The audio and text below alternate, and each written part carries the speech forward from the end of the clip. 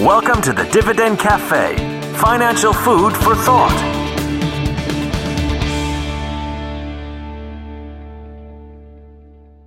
Hello and welcome to this week's Dividend Cafe podcast. This is David Bahnsen, Chief Investment Officer, Managing Partner at the Bahnsen Group. And we are coming to you in our first week with tax season behind us. It actually ended here in the middle of this week, and it may seem as if it's not a big deal, especially if you're one who got your taxes done a couple months ago, or if you're one who isn't going to be getting it done until later in the year on extension anyways.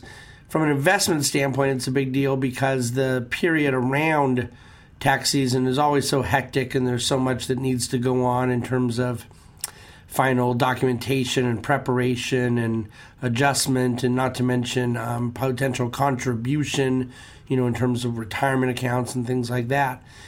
So very glad to be through that and have some things to say this week about the market. At press time, so to speak, as I record, sitting here with the market up about close to 400 points on the week.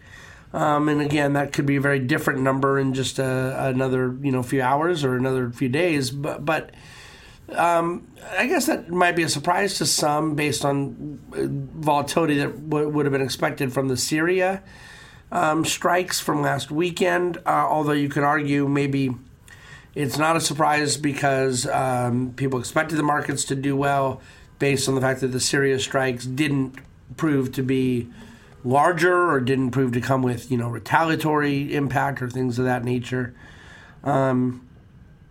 Look, right now, the trade-induced, tariff-induced volatility, at least for now, seems to have subsided a little bit. But I think that as we enter earnings season, the reflection of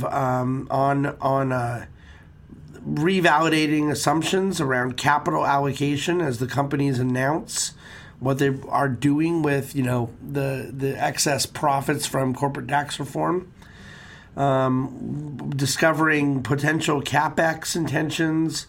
There is a lot embedded in the market that will be challenged and maybe gotten better or gotten worse as a result of the earnings season we're about to go into. So we look forward to applying our understanding of corporate America's capital allocation plans in the weeks ahead. And that's what I'm going to talk about in this week's Dividend Cafe podcast, and just kind of generally give a few exhortations to the bulls, those that are generally bullish on the market right now, and maybe give them a bit of an apologetic as to why their viewpoint might make sense, and we'll go through it, point by point.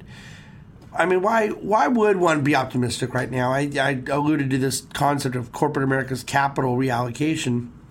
We've been banging the drum for some time. The dividend increases are coming. That's a positive. Share repurchases are coming. That's a positive. And new capital expenditures, CapEx, are coming. Also a positive. Overall balance sheet improvement. Let's say companies use money to pay down debt. That's a positive. $2.4 trillion of cash is sitting on the balance sheets of America's non-financial companies. You don't use the banks because they're kind of a obvious exception to the rule. But just non-financial companies sitting on $2.4 trillion of cash. It's an all-time record. There's a chart at dividendcafe.com reinforcing that. And we think it's only going to go higher from here as the impact of tax reform becomes actually realized. And this speaks to the opportunity set for those aforementioned uses or allocation plans for that capital that could, in our mind, become very bullish and reinforcing of an already bullish thesis for markets. Now, the overvaluation argument is one of the most common arguments in the public square against stocks. And yet, time and time again, this argument ignores the most obvious nuance in the facts that matters. The overvaluation, quote unquote, is highly concentrated in a very, very small number of companies, bringing the overall valuation of the market up, but in fact, speaking to their own overvaluation much more than they speak to the broad market, or its many sector constituents. Overvaluation may apply to a diagnosis of certain parts of the market, but that is best remedied with selectivity and discernment. Well, fear is so much higher, right? Well, people have pointed to the elevated VIX as signs that fear was playing higher in the market now. Economic headwinds must be out there that bode poorly for stocks. In fact, the VIX has collapsed from its February levels. While it sits above the January lows, it's actually in a healthy, normal spot historically. But let's ignore the VIX for now. I'm not sure I'm ever going to pay attention to it again, just now that I see the technical impact had on the VIX by those dealing with exchange product. But, putting VIX aside, high-yield bond spreads are, in my mind, one of the totally pivotal, vital tools at measuring risk and complacency. The higher the spread, the more risk investors are pricing in, and therefore more compensation they're demanding for that risk. Inversely, when spreads collapse, it indicates the perception of less risk, for right or for wrong.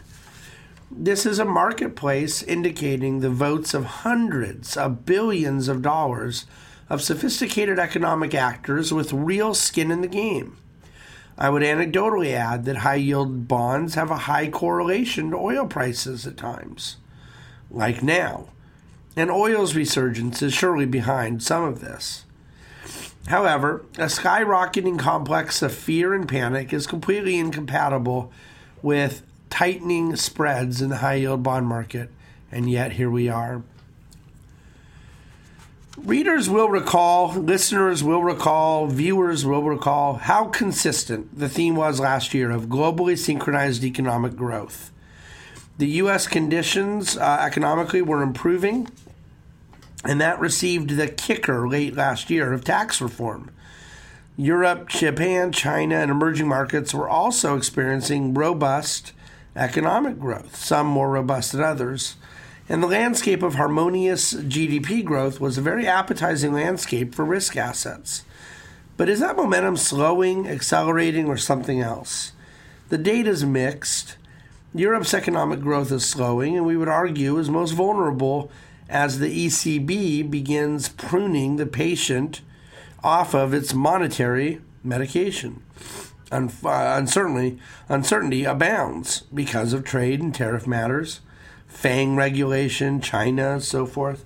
But we see positive conditions in emerging markets and the beginning impact of corporate tax reform boosting U.S. business investment. Excessive conviction one way or the other is a poor idea right now. The positive impact of tax reform will take time and should not be missed. By the way, at my Advice and Insights podcast this week, for those who follow that or those who want to check out what the other property is, our topic this week, which we do kind of, elaborated, deep dive, good information, not particularly long, is about trade deficits, which you probably have heard a word or two about just in the news cycle. So check out Advice and Insights podcast.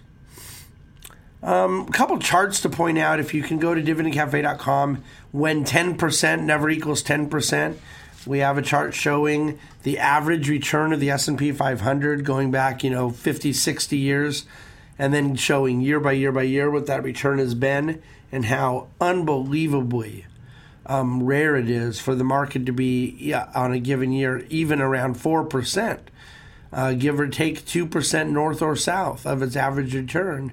It really tells you something about the difference between what an investor can expect from the market over a long period of time and what people may deal with year by year. I'm going to go ahead and leave it there. There's just so much more that is chart-driven.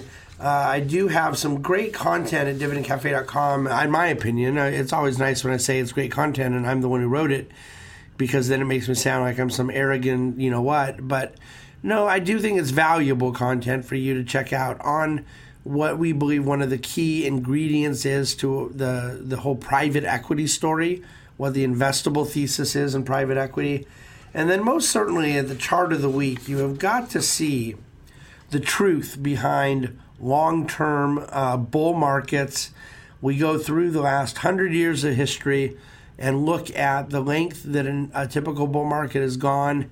And you will notice that even in this now 9-year-old bull market that we've been going through, that so many people tell us is long in the tooth. We literally have had 4 bull markets of significantly longer and a couple bull markets of about the same size, same length. But there have been markets that were up 900%, 820, 800. So you have to look at the historical data, and you'll read our point on how bull market cycles can be expected to operate. Other than that, I do hope you have gotten a lot out of this week's Dividend Cafe podcast. I'd love for you to subscribe or review some nice comments for us on your iTunes review or whatever the case may be. But let's leave it there. We welcome questions, want to engage with you on anything you want to know, and encourage you to check out Advice and Insights podcast, read dividendcafe.com. And thank you for your interest in the things that we are saying and doing at the Bahnsen Group. Those things that we say are the things that we do, and the things that we do are the things that we say. We don't break apart the distinction. Look forward to your ongoing feedback. Thanks.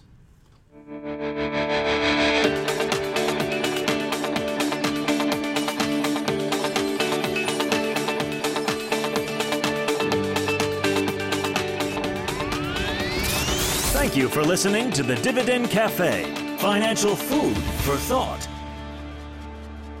The Bahnsen Group is registered with Hightower Securities, LLC, member of FINRA and SIPC, and with Hightower Advisors, LLC, a registered investment advisor of the SEC. Securities are offered through Hightower Securities, LLC. Advisory services are offered through Hightower Advisors, LLC. This is not an offer to buy or sell securities. No investment process is free of risk, and there is no guarantee that the investment process or the investment opportunities referenced here will be profitable. Past performance is not indicative of current or future performance. Is not a guarantee. The investment opportunities referenced herein may not be suitable for all investors. All data and information referenced herein are from sources believed to be reliable. Any opinion, news, research, analyses, prices, or other information contained in this research is provided as general market commentary. It does not constitute investment advice. The team at Hightower should not be in any way liable for claims and make no express or implied representations or warranties as to the accuracy or completeness of the data and other information, or for statements or errors contained in or omissions from the obtained data and information referenced herein. The data and information are provided as of the date referenced. Such data and information are subject to change without notice. This document was created for informational purposes only. The opinions expressed are solely those of the team and do not represent those of Hightower Advisors LLC or any of its affiliates.